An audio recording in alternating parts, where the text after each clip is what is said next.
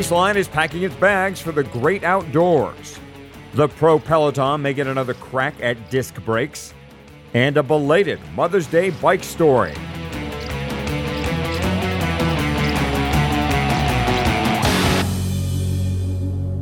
The Paceline, the podcast on two wheels, and freewheeling it this week because once in a while you just gotta coast.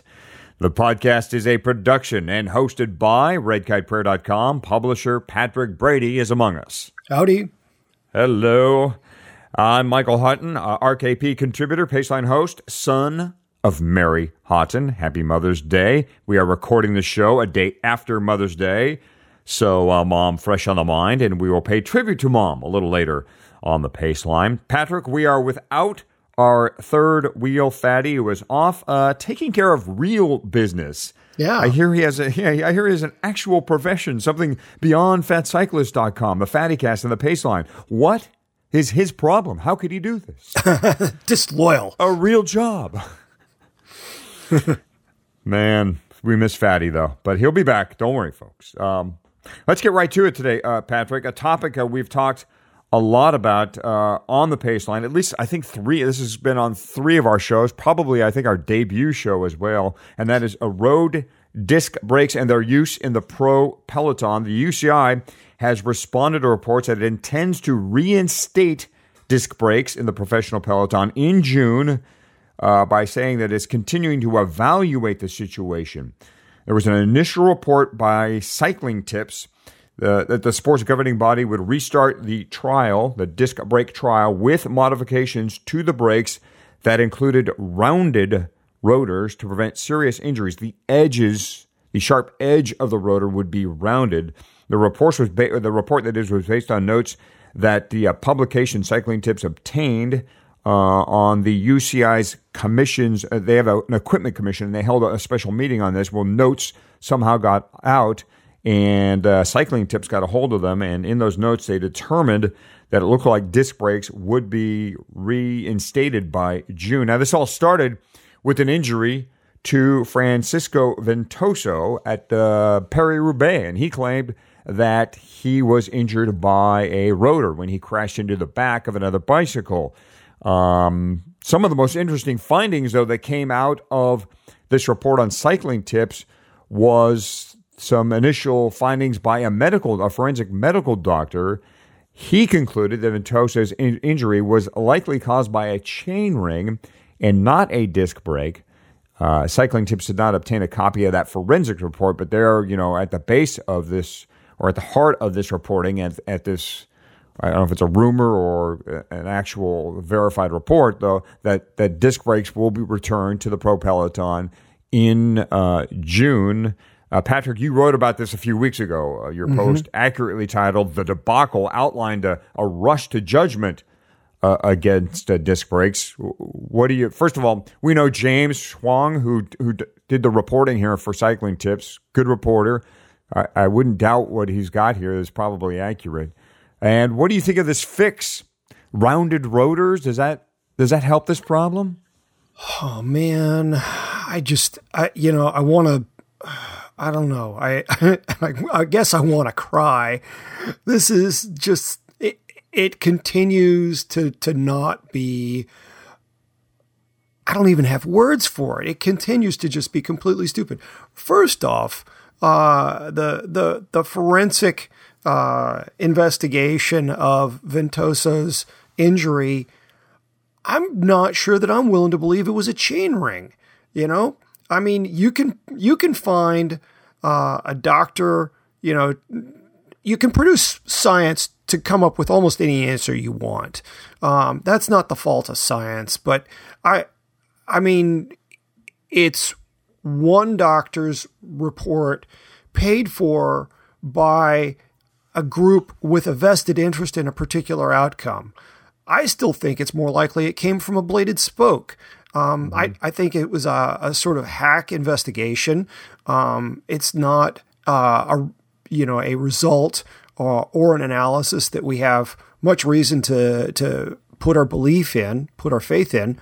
And then on top of that, there's the fact that this is so soon after the entire peloton was in revolt from this thing that I doubt that the UCI has spent any time to get rider buy-in. So I don't think we're looking at a situation where the riders are going to be that much more receptive to disc brakes now than they were a few weeks ago. I do think that rounding off the edges of the rotors will make a big difference in terms of ultimate safety. That is actually preventing future injuries. But, what we're talking about are a lot of attitudes that weren't really founded on science in the first place. So I'm not real hopeful that this is going to go much better. I would love to be proven wrong, but I'm not holding my breath for this.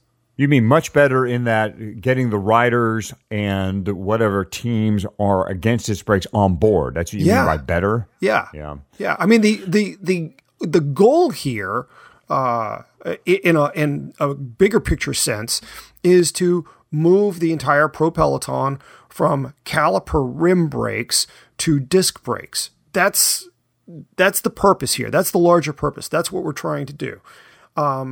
And for those who've actually ridden road bikes with disc brakes, you don't have to argue the point. There's not much discussion. For anyone who hasn't ridden disc brakes, it's this massive philosophical, inquiry into, what is the nature of good braking? It's like, oh my God, just go try the stuff. It's not that difficult to understand. And, without the rider buy-in, this is just never going to move. Another possible fix they've talked about here is putting some type of cover, I guess, over the rotor, kind of like you see in motocross. Bicycling and road cycling it's got a nice clean look. For looks reasons and probably for weight reasons, this may become an issue, but some type of fender, a rotor fender, I don't know. I think the rounded edges seem to make a little more sense. Heck, what is wrong, first of all, let's get back to fundamentals here about this argument. Why doesn't the UCI just say, look, everyone's on disc brakes. We're making the move now. Why is it this half step? I couldn't begin to tell you why. I mean, that the riders have managed to accrue this kind of power in this situation, and yet nowhere else in their careers where it would be far more useful, completely baffles me. And as to the possible cover on the front wheel, over the discs on the front wheel, that's just completely idiotic because it gives the front wheel something else for the wind to catch and make the bike even harder to handle.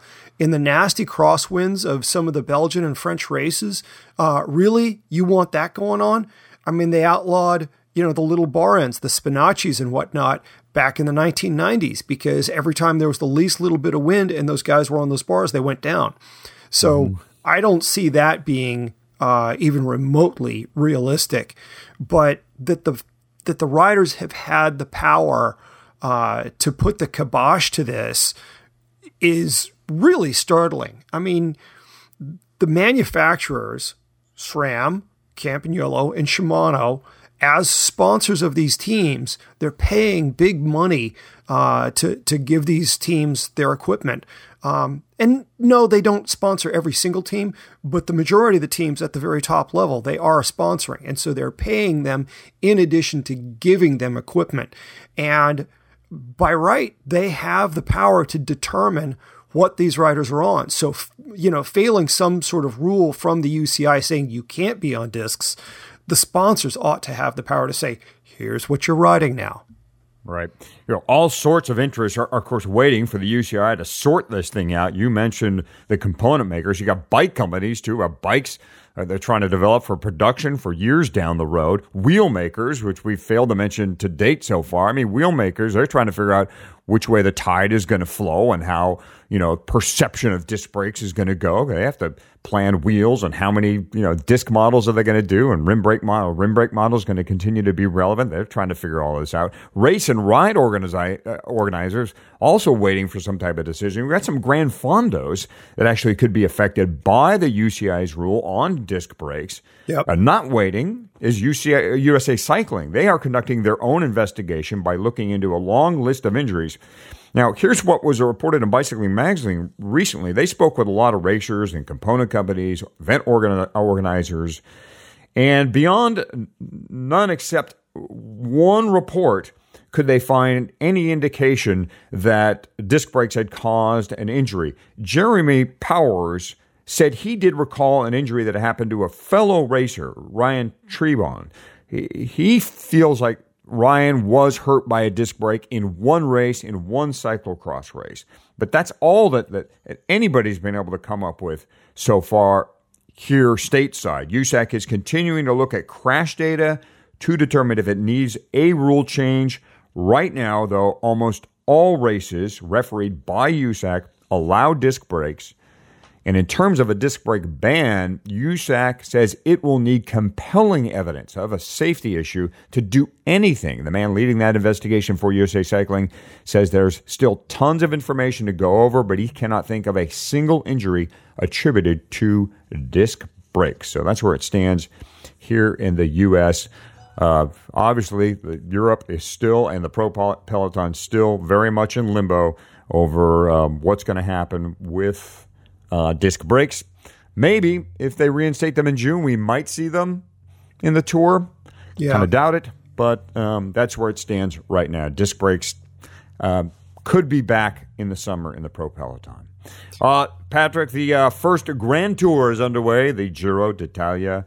And it wouldn't be a Grand Tour without a doping story.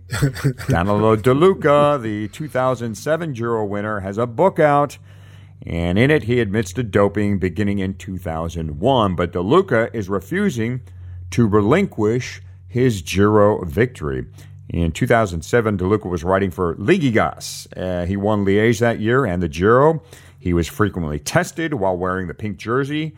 He, of course, went on to win the Giro. He was later accused, though, of doping by the Italian anti-doping investigators when one doping test discovered his urine sample was strangely very clean, kind of the opposite we'd expect. It became known as the case of the Angel's Pee.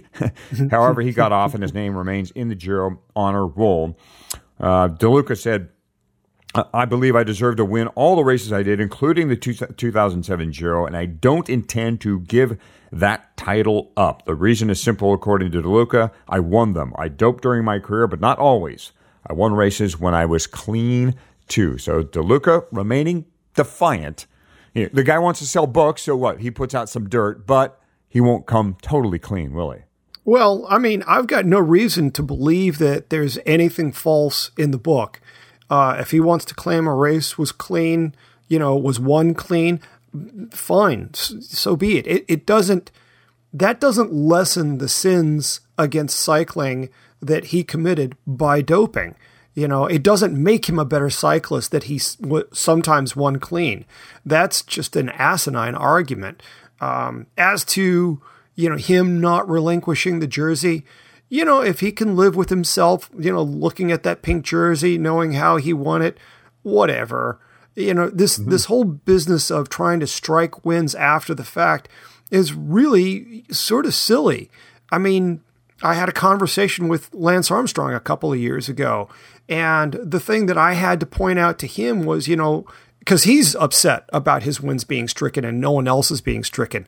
And it doesn't matter. It's completely irrelevant because when you go back and you look at the video from that time, when you look at the photographs, when you read the race coverage from those years, Lance is still there. You can't suddenly erase him from what took place. So he's still the winner of those races, just as De Luca is still the winner of that particular Giro. There's no sanitizing our past on this. We need to live with it, learn from it, and move forward. Mm-hmm. Well, it's hard to move forward when guys write books. I mean, and my problem is De Luca's written a book and he's spilled the beans, but he's not willing to go all the way. Yeah, he goes all the way in the book to make money, but I think in the end he wants it all. He's not willing to play both sides on this. I'm okay with his book. I really am. If at some point the UCI wants to sit down and have a conversation with him and learn more about what it was he did and who he worked with, then he had better be prepared to cooperate with that investigation. That's the one issue I have. Now that you've started this, you had better be prepared to follow it through to its logical conclusion, which is talking to the UCI and exposing everything you know. The other doping, mechanical doping, or as we like to call it on the Paceline, cheating, is also part of the Giro story this year. The UCI tested nearly 600 bikes before the opening prologue of the Giro, every bike at the race, including each rider's spare bicycles. Although testing each bike won't be an everyday occurrence at the Giro this year, there will be multiple checks at each of the Grand Tours and other major races. Testing at the Giro comes in the wake of the announcement earlier this week that the UCI plans to test 10,000 bikes for mechanical doping at pro races this season. Patrick, to me, the C in UCI is for catch-up, because this organization is frequently, it seems like, one step behind on this stuff. And here they are, just trying to play catch with the drug testing and with the bike doping and all of it. It just seems like they're not moving fast enough to stay out in front of things at times. Well, I think for all that they haven't managed, for all that they haven't executed well, I really think that they're on the front end of this particular variety of cheating. It's not rampant in a way that, EPO was in the late 1990s. And so as a result, I think they deserve a lot more credit for their efforts in trying to track down motors in bikes. And, if this were a repeat of, the late 1990s when absolutely everyone in the peloton was on EPO, they'd be finding motors in, nearly every bike, really. And, we've got one recorded instance so far of a rider actually being caught, with a bike, and it wasn't even the bike that was out on the course. I know Michele Ferrari has said, this has been done since 2005. Screw that guy. He's really not proven to be any real sort of help in terms of moving toward a cleaner cycling. And, he can spout off whatever he wants. That doesn't make it true. I think the UCI really is doing a pretty terrific job in preventing the so-called mechanical doping from becoming absolutely endemic in the peloton. Well, my head is spinning, so I need a break from all this. Oh, fair enough. Serious stuff. Okay. I hate it. This is not cycling. This is headache material. So, Patrick, we need a vacation. The Paceline is packing its bags and attaching them to our bikes. Let's go bikepacking, everybody. That's up next on the Paceline.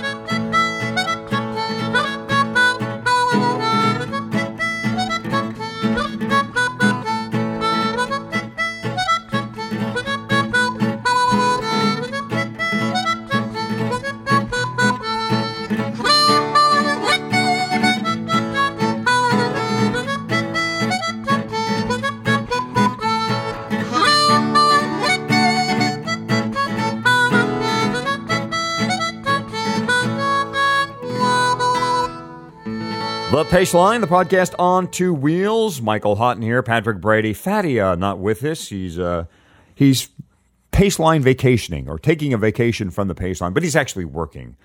And a vacation is exactly what we all need at times, a nice one.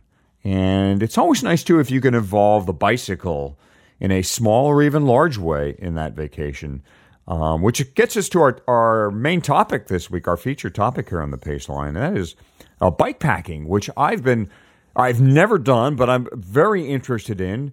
I just think it's cool to go out there and kind of self-support yourself on a multi-day ride and see how well you do in the elements and can you get everything right. I mean, it's kind of like racing. In racing, you try to plan and make sure you get your nutrition right and you have your race plan and you have your teammates in order or what have you. And bikepacking and trekking and touring seem like kind of the same thing, just minus the speed. You're trying to just see if you can plan it out right and make your stops and do everything correctly. Patrick, you wrote two recent RKP pieces on a bikepacking trip and on the emergence of bikepacking. One was called Ranger Camp and the other titled Same Dog, Familiar Tricks. Folks should really check those out. Good reads on redkiteprayer.com. My favorite graph is in the post about the trip from Ranger Camp. And it's the last few lines where you say, Most of my experiences camping came as a result of the Boy Scouts of America.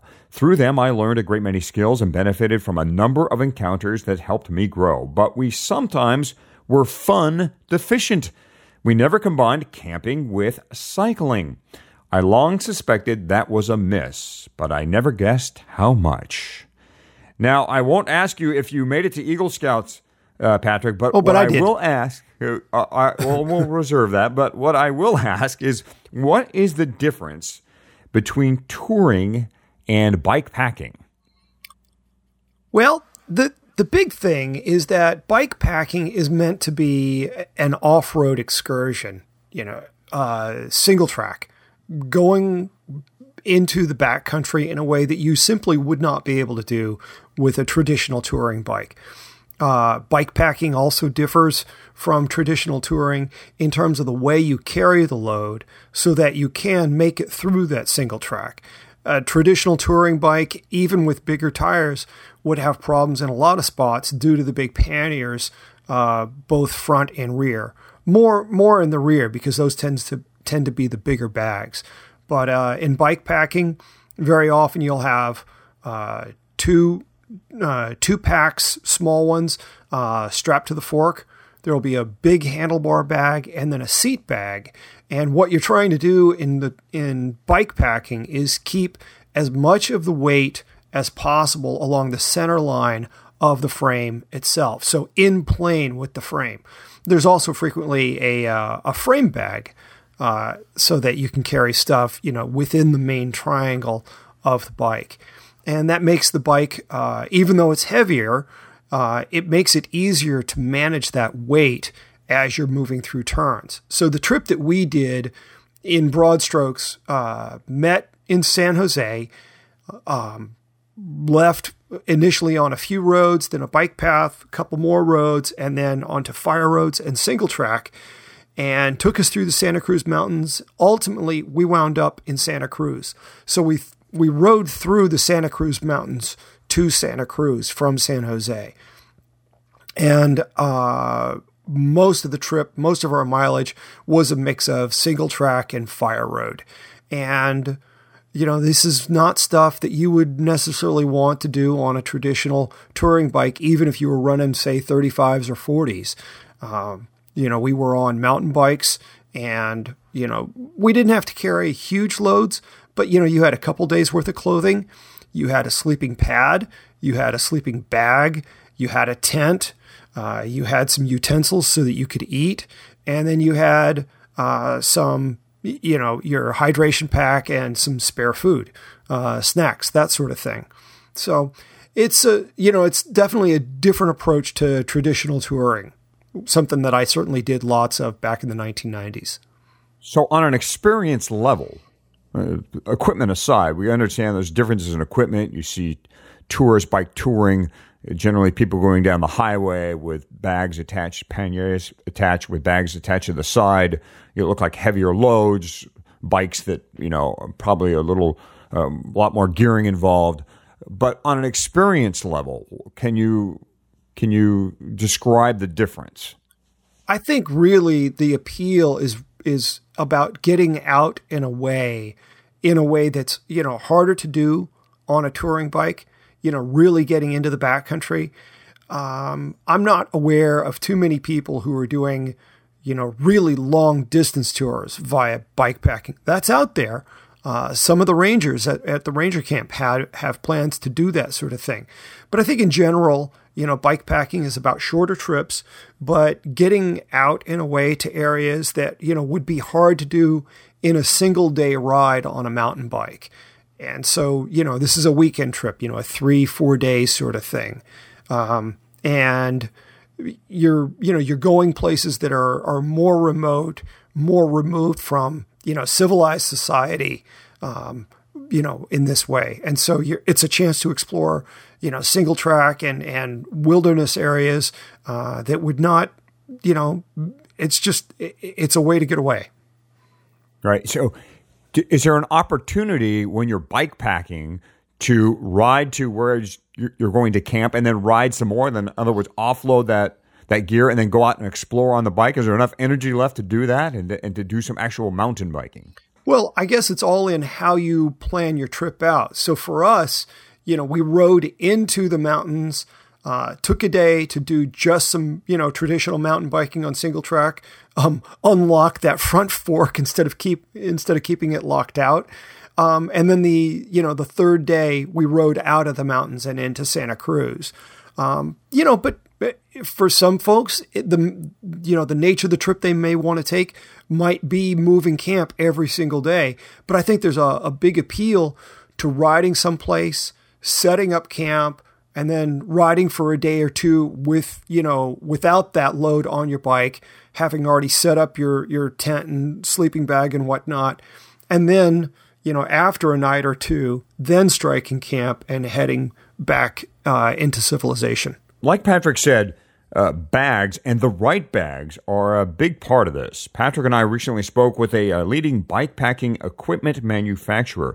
Paul Giratano is customer service and sales manager rep for Ortlieb USA. Here's what he had to say about the emergence of bikepacking. Paul, it seems like bikepacking is experiencing a resurgence or an emergence in the U.S. I mean, in Europe, this has been going on for a long time, but it looks like now we're seeing bikepacking show up not only on the roads, but on the covers of magazines. Is that what you're sensing too? We are. Bikepacking's been around for a long time, but it hasn't been as refined as it is now. So when you have brands that have been out there that have been kind of trendsetters and innovators like Revelate and Apidura and some of the other custom brands, even including Blackburn, they've done a really good job of bringing product that's specifically designed for that category. Because you could take dry bags and attach them to your bike in any number of different fashions, including panniers, which people have been doing for years, but now we've got product that's specifically designed for that, to be lightweight and to be technically functional.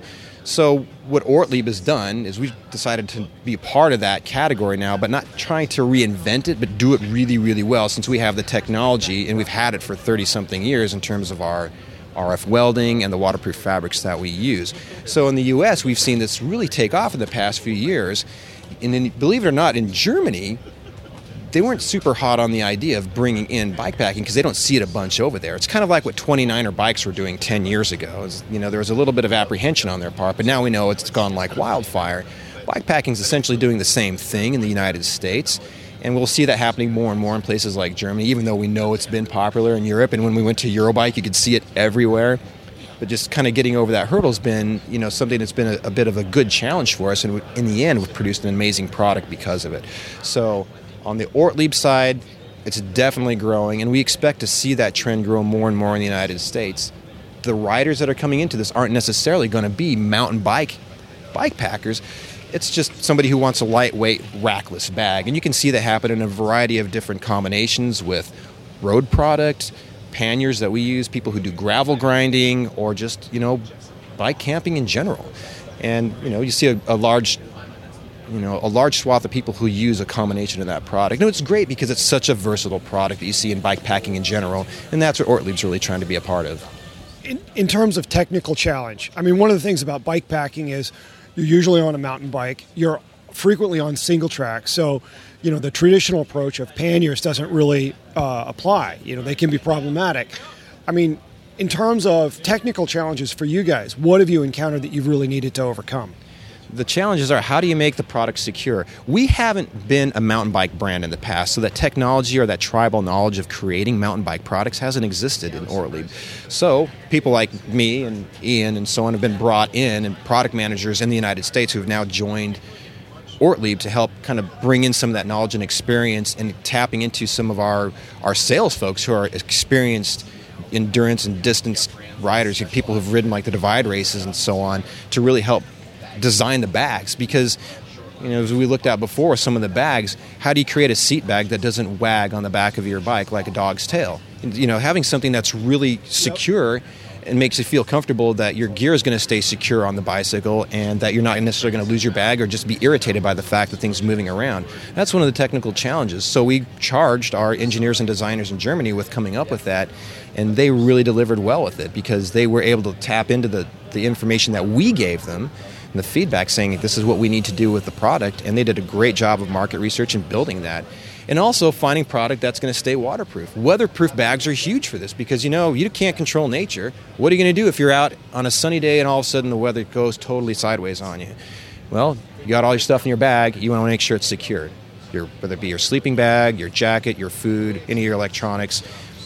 And that's been a challenge for a lot of companies to be able to do that effectively and efficiently and definitely make it affordable for people. And when you see a lot of the products that have come out on the market to have that type of technology, the price goes through the roof. But luckily, Ortlieb's had that technology in-house, proprietary for 30 plus years. It's something we were happy to bring to the market. So for someone looking at a distance, maybe I'd like to get into this, what would be the 2 or 3 pieces you'd say, yeah, here's a good way to get started and get moving into the bike packing area? Absolutely. A seat pack. You want to have that first because it's a great place to keep your gear out of the way, but still keep it really relatively centered on the bike and keep it safe. I'd have a handlebar bag so you can keep your lightweight product or items in there, whether they be food items or your sleeping bag or a sleeping roll, jacket, gloves, that type of thing. And also a frame bag. A frame bag is key, and that's a popular piece. It's an item we don't have yet, but definitely a frame bag is something you'd want to look at. Again, that was Paul Giratano of Ortlieb USA, and they have a nice line of products, obviously in bike packing and just other stuff in general. Patrick, based on your recent experience, though, would you add any pieces to Paul's recommendations? Well, I think the carrying a couple of dry bags on the fork is pretty helpful. The seat bag, the frame bag, and the handlebar bag sort of go without saying, but you can fill that up in a hurry if you're actually going to be using a tent and sleeping on the ground. So having some additional space for clothing, I think that's really pretty important. I'm somebody who doesn't like to be in the same chamois day after day after day. So I am going to bring a pair of bibs for every single day I ride. That kind of goes without saying with me. It's just a non-negotiable. So having a couple of dry bags strapped to the fork is the other thing that I think is really important. And then your hydration bag. Having a hydration pack gives you a chance to carry some easily accessible food, and it, still gives you the ability to carry lots of water to stay hydrated, because once you have a frame bag, you're not going to be having water bottles in cages. What would be your minimum bike requirements? I mean, folks, there is an investment here. If you got to buy bags, I mean, people probably don't want to go out and have to buy a bicycle as well. If somebody has a fill in the blank in their garage, they could probably pull off bike packing. What would be that type of bike? Alex, I'm going to go with what's a bike for 200? Just any bike. Yeah, really. It's that simple. Whatever bike you have that will take you somewhere, you can then bike pack to that place. Now, if you don't have a mountain bike, going on a bike packing trip into single track is going to be pretty hard. So, maybe the more appropriate answer to your question is, well, you need a mountain bike, but that's only if you're planning on doing, actual travel back into the backcountry on single track. But otherwise, just about any bike will do. So are there like guided adventures people will take you on these trips? I haven't even looked into that. I'm sorry to say. Yeah, no idea. Yeah. I do know that there's a local bike shop here. It used to be called Topanga Creek Bike Shop. It's now called the Topanga Outpost. Chris up there has changed his whole business profile from being mountain biking, traditional bike shop, to more bike packing focused. And his entire shop is now outfitted with bags and camping equipment and the types of maps and navigation you might need to carry out by. And not only that, yes, he does a Saturday group ride, a mountain bike ride. But during the middle of the week, he takes groups out for bike packing trips, little, excursions. Dynamite. Like you talked about, shorter stuff. Yep. One night, maybe 2 nights out in the local mountains, quick turnaround stuff. And, it is, I think we feel this another movement. We've had kind of this adventure bike movement, AKA gravel. Does this, Patrick, feel like to you another nice movement in the bike industry? Oh, absolutely. I think one of the great things that we're seeing in cycling right now is this incredible diversification in terms of ways to pursue this sport that we love. if there's been any sort of golden lining to the doping scandals of, the 90s and 2000s, it's that we don't need these heroes anymore, and we're able to just find our own way to enjoy a sport that we love. The Topanga Outpost is such a great place, and that's such a great example of the way in which the sport is really becoming, more diverse and embracing more different approaches. It's such a cool place, and it's a great example also of, the retailers that are going to survive long term are really helping to foster and generate culture. They're not there for transactions. They're there for community. Mm-hmm. My final question for you is, did you make Eagle Scout? Yeah, I did. I'm proud to say, yeah. That's awesome. Yeah. It was a big deal. There was no bike merit badge, though, huh? There was a cycling merit badge, yeah. And I got it. There? Yeah. Oh, that's good. That's awesome. All right, then. Well, bikepacking, folks. Maybe something to plan your little summer vacation around. It's not too late. You can get out there and find some bags. Check out a company like Ortley, Blackburn. If you've got a bike, as Patrick said, any bike, or more specifically, maybe a hardtail mountain bike, you might be able to pull off yourself a little bikepacking trip. Bring a bear bell, though, and some bear spray. Coming up, Mom, hey, we blew it last show. We really did. But the Paceline is about to bridge the gap and give you your just due. That's next on the Paceline.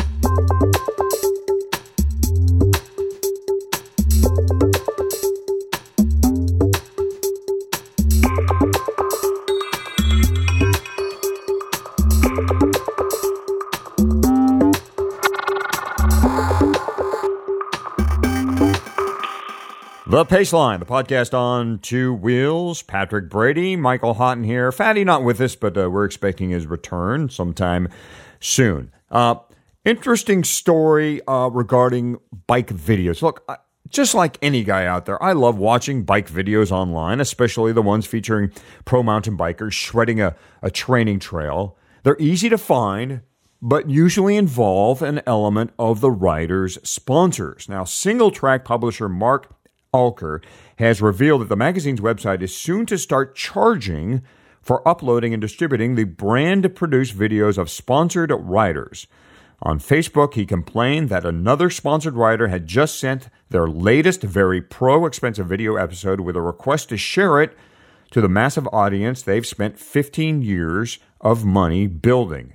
The answer, said Alker, is no. He gets kind of a rap as being a grumpy publisher, but he did say if sponsored riders want to get exposure by creating their own content with the financial backing of their sponsors, then build your own audience to distribute it, or pay us like you would any advertiser so that we can be around for the next 15 years. Patrick, you've been in the publishing biz for a long time. Are these videos content or advertising? And WWPD, what would Patrick do? I'm going to go with D, all of the above. I mean, yeah, it's content. They're fun to watch, but it's advertising that masquerades as content. It does have a broader purpose. It's not there just for you to get your stoke on. This is definitely a brand message. It's about how great their frame or fork or, clothing, whatever it is, whoever the sponsor is, it's helping to promote their image as, being, making for a better experience out there and understanding the culture. So, it is definitely, part of the overall marketing effort. And I fully support the decision to start charging for that stuff. It makes perfect sense to me. Yeah, but single track will find itself in a bit of a dilemma, I would think, in the interim. If not them, then somebody else will post those. Oh, things. Certainly. Bike Rumor will. You can. Right. The effort needs to be united. And can this group be united? Oh, well, there's never going to be any unification within the bicycle media. I mean, you choose any channel of media, a unified approach is never, ever going to happen. But it's, by him taking this stand, it does create room for others who have, not been wild about promoting this stuff to then reassess their relationship to that. I took the approach when I started RKP of, making it very clear that I'm not going to reprint press releases. That's just not what we do.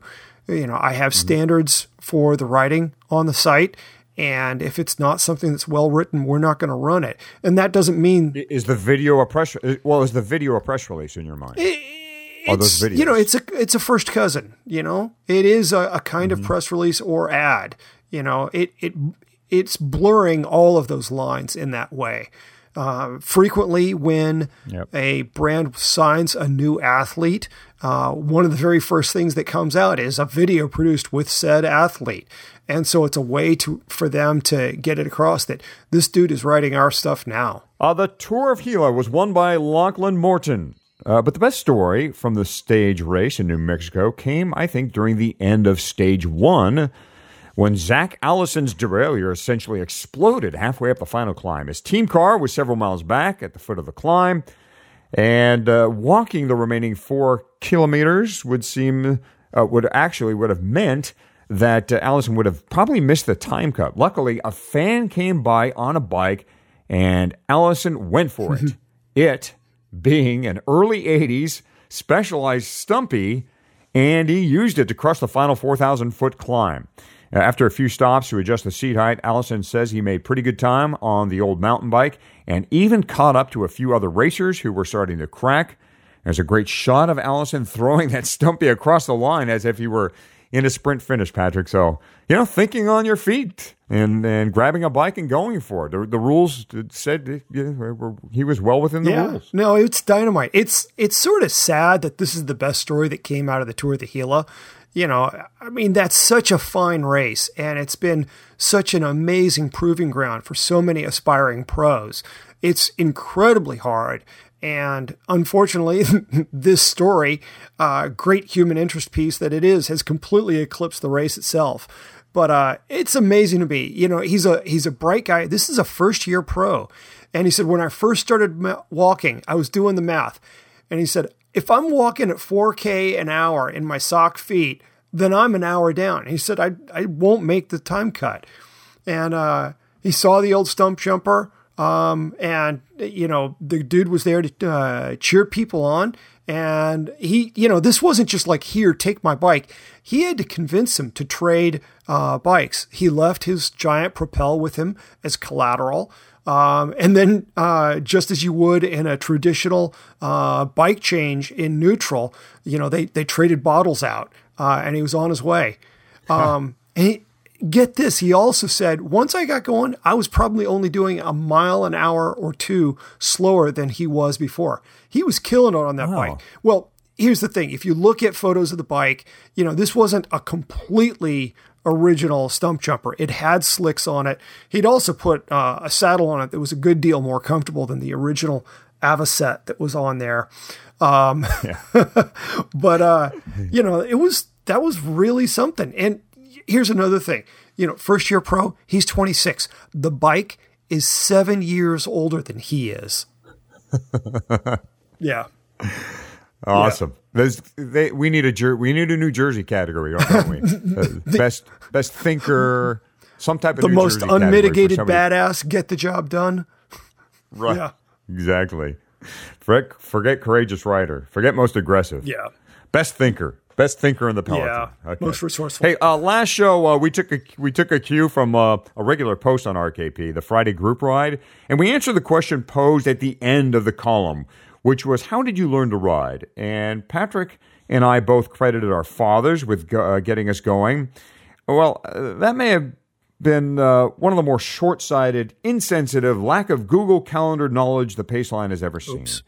We gave Dad all the credit in the days before Mother's Day.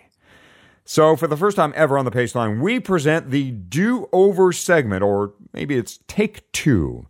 Yes, it was Dad who gave me that first launch on 2 wheels. Dad showed me how to work the bike, but it was Mom who gave me the freedom to ride. It was Mom who greenlighted riding to school. It was Mom who insisted I ride to baseball practice. I said I wanted to go fishing at the local reservoir. Mom said, have a nice ride. I got a paper route. Mom advised, you'll get it done faster on your bike. Building wooden ramps to do street BMX. Mom looked the other way. First road rash, Mom was a medic. When I crashed my mom's 3-speed into an oncoming car, Mom didn't yell at me. She chewed out my school principal for sending me to class with a gash in my leg. So while Mom did not take the training wheels off, she did remove any doubt that the bike was my first step towards becoming self-sufficient and independent. Happy Mother's Day, Mom, and I promise to get the front wheel on your 3-speed fixed one day. Mom, she was an inspiration for the bike. How about you? Mom played a part in your bike riding, Patrick? I'd imagine. Yeah, very much. I mean, I did at least give her credit for taking me out to buy my first bike. So I was 6 years old, and she decided to go to the Peddler Bike Shop, which had recently opened in Memphis, owned by a couple of hippies. And I think my mom was sort of a closeted, wishful hippie herself. And we went in there and got my Raleigh chopper. And some years later, when I was ready to buy my first good road bike and I decided that I wanted to sell some stock that my grandparents had given me over the years, she was the one who kind of endorsed that decision and thought it was a good idea. My dad wanted me to sell the stock to use for gas money. And she was the one who actually pointed out to him that if I was riding my bike around, that I would actually save him more in gas that way. And she was somebody who certainly helped facilitate my cycling along the way, even if she didn't actually teach me how to ride. So she gets big props. And your mom's name Catherine. is? Catherine. So happy Mother's Day, Catherine and Mary. My mom's name is Mary Houghton. We're a little late, but, we try to bridge the gap here on Paceline when we see them. The Paceline pulling into the pits now. We'd like to thank our supporters, of course, fatcyclist.com. Fatty not with us today, but we're expecting he'll be back soon. Red Kite Prayer is the home of the Paceline. Patrick, what will we be seeing on the pages of RKP coming up? I've got a few different pieces of gear review, some tires coming up. Let's see, some really hot bibs from Panache out of Colorado, and think piece about the nature of subjectivity, and it sort of relates to how gear reviews are done. Oh, I'll be very interested in that one. The Paceline can be found, of course, on redkiteprayer.com, and we have a new feature there. If you're listening to the show from the site, you can hit that little clamor button you're going to see on the right side of the player. That'll allow you to highlight a clip, post it to Twitter or Facebook, because sharing is such a cool thing. If you want to just share the whole show, too, at the bottom of each post, you'll see a Facebook button, a Twitter button, Pinterest, all those are down there, too. So please share the show with everyone you know. We really appreciate it. Helps get the word out about the Paceline. You can also find us on iTunes, Stitcher Radio, and Google Music. So subscribe and follow the Paceline, please. Now, for Fatty and Patrick, I'm Michael Houghton. We'll talk to you next time on the Paceline. Remember, no one's perfect. Every kid has faults. Remember, it's the thought that